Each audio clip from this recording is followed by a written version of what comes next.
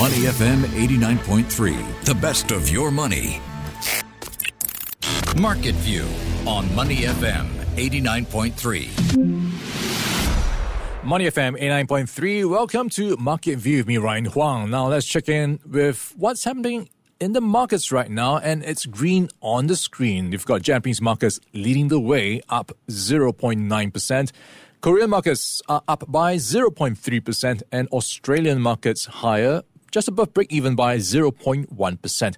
So that is the positive action so far, tracking the night of a rally on Wall Street. You've got stocks overnight up by 0.9% for the Dow, and look at what we have right now for the S&P 500, also in the green, and that is seeing the S&P 500 advancing 1.6% to 3,859, whereas for the Dow, again, it's up 330 points or 1.1% to finish at 31,837, its highest close in 6 weeks. The Nasdaq Composite was the outperformer, climbing 2.3%. And we are seeing, once again, bond yields driving the direction for markets. We saw a pullback in the 10-year Treasury yields, and that is down by about 15 basis points to 4.081%. That being sparked by a story recently by the Wall Street Journal saying that policymakers in the Fed would debate the size of the December rate hike, and that possibly to cut it back and dial back on the aggressiveness of its policy settings. Also, comments by San Francisco President Mary Daly on the same day called for the Fed to eventually slow down. So that is driving some expectations that the Fed's probably going to be slowing down the pace of rate hikes after its November meeting. And on top of that, we had some robust corporate earnings coming through from the likes of Coca-Cola and Chipotle. We'll get into that in just a bit. Also, worth noting is the slump in tech stocks. Now, let's bring in Raushan to talk about what's playing out in the markets on the earnings front. Raushan, what's happening here? Ryan, it's good of you to start on the good news and then bringing the bad news slightly. Yeah, the tech stocks have taken a hit. I think that's in a swift reversal of fortunes. Tech stocks slumped in post-market trading after some of the industry's biggest names reported disappointing results. Google parent Alphabet fell as much as 7.4% after third quarter revenue came in below expectations, while software giant Microsoft lost 8.1% following a disappointing revenue forecast. Ryan, why don't you talk to me about why this has happened and what can we expect from here, really? Yeah, it is to some extent not a surprise when you look at the slump in tech earnings. You have a couple of headwinds, not least is the rise in interest rates. We saw that coming. Typically, when rates rise, it's not good news for growth stocks. And the other big one is the slowdown in ad spending. Last week, we saw from the likes of Snap, they talked about how ad spending by marketing firms and businesses are just not where they used to be. And that is just seeing them now brace for harder times ahead. So that's what's playing out for Snap and other social media companies, and also for the likes of YouTube. And if you look at the earnings coming through from Google parent Alphabet, all in, you are seeing revenue down to 6% from 41% a year ago. So that is a big time moderation when it comes to growth. And if you look at where we are for the earnings for YouTube, is ad business shrinking, so ad revenue down 2% year on year to $7 billion. So this is actually the first time that YouTube's ad revenue has shrunk on a on-year basis since they started reporting their results in 2019 as a standalone division. So that's the, I guess, significance of this. And you also have now Alphabet just talking about plans about cutting costs. They say they will sharpen their focus on a clear set of product and business priorities. So that is, in a way, a vague message that they might cut off some of their businesses or products that might not be as profitable. We already saw that when they cancelled the next generation of Pixelbook laptops and also cut funding to some of their startup incubators. So that might be in store in a bigger fashion when we see the next few quarters play out. Also, they talk about realigning resources to fuel their highest growth priorities. So that could be also a message that they might be looking to put their staff where they might be seeing more growth. For example, reallocating their duties, in some cases maybe not hiring once they leave. So that is playing out in the tech space. We've seen that in many other tech companies as well.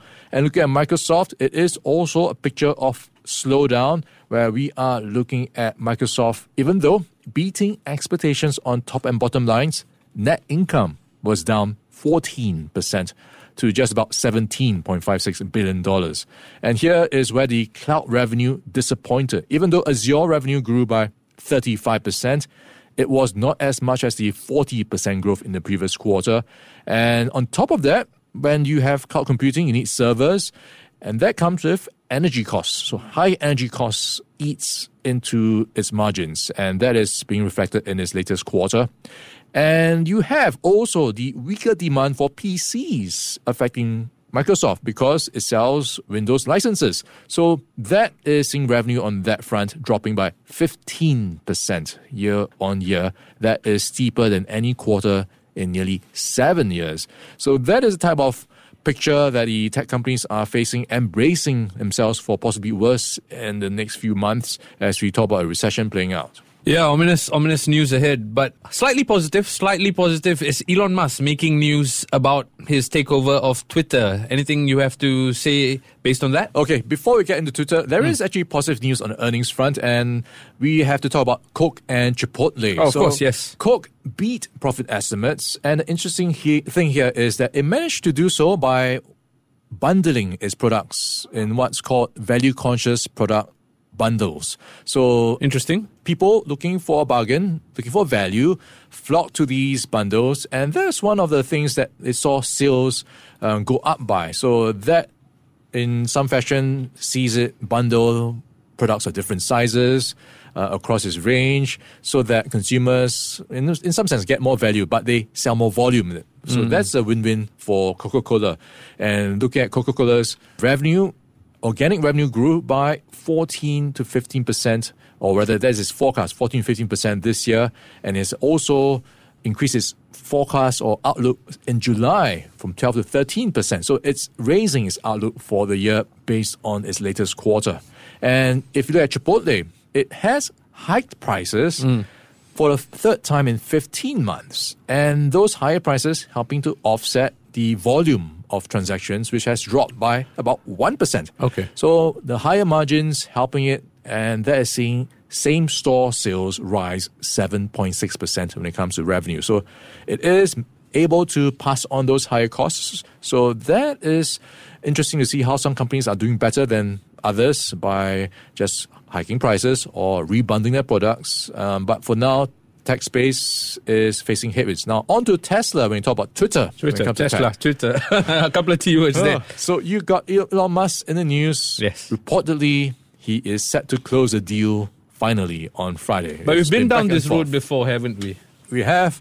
But I think it is likely to happen by Friday. He's been flip-flopping on this for quite some time. I believe, based on all the legal obligations, he has no choice but to seal the deal. And based on reports, he has already spoken to his banks that have been on the hook or on table for financing. They are providing about $13 billion of debt financing, and they apparently have finished putting together the final credit agreement, and it's now in the process of being signed. So that's the last few steps before they send the cash to Elon Musk to pay Twitter for the deal. So this is what's playing out, but worth noting, it's also quite ominous for Twitter because Elon Musk has said once he gets the deal done, he is going to fire about 75% of Twitter staff. That is to the tune of about 4,000 people. Wow. So that's all in the name of right-sizing Twitter and, I guess, streamlining it for future growth opportunities. So it's tough times or short-term pain for Twitter before they see any gains.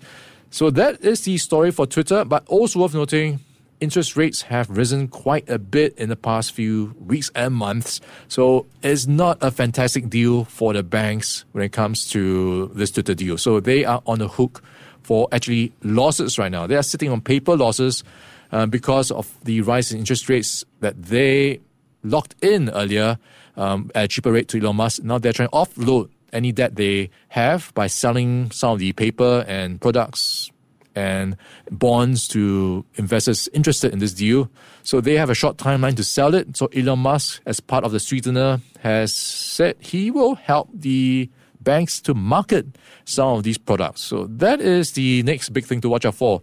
If these banks will actually be losers in this Twitter deal. Yeah, certainly plenty to look forward to before the week's end. If Friday is the deadline Elon Musk has set for us, right? So we'll keep you abreast of that. If you're just joining us, you're listening to Money FM 89.3. It's Ryan Huang with The Market View. Ryan, just one last topic to touch on, and that's the inflation in Singapore. Singapore's core inflation climbed 5.3% in September, but headline inflation held steady at 7.5%. This according to the Department of Statistics Consumer Price Index data, which was released yesterday.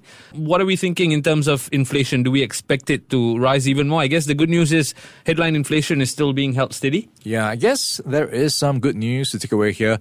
If you look at the official forecasts by the MES and the Ministry of Trade and Industry, they have been maintaining full expectations for headline inflation at 6%, core inflation at 4%. If you look at some of the economists who have been watching the numbers very closely, they have also maintained their full year forecasts, and in some cases talking about a moderation in inflation by the end of the year. So that's good news when you look at how some of these cost pressures have been building up. If you look at how, for example, holiday expenses, they have risen by 8.4%.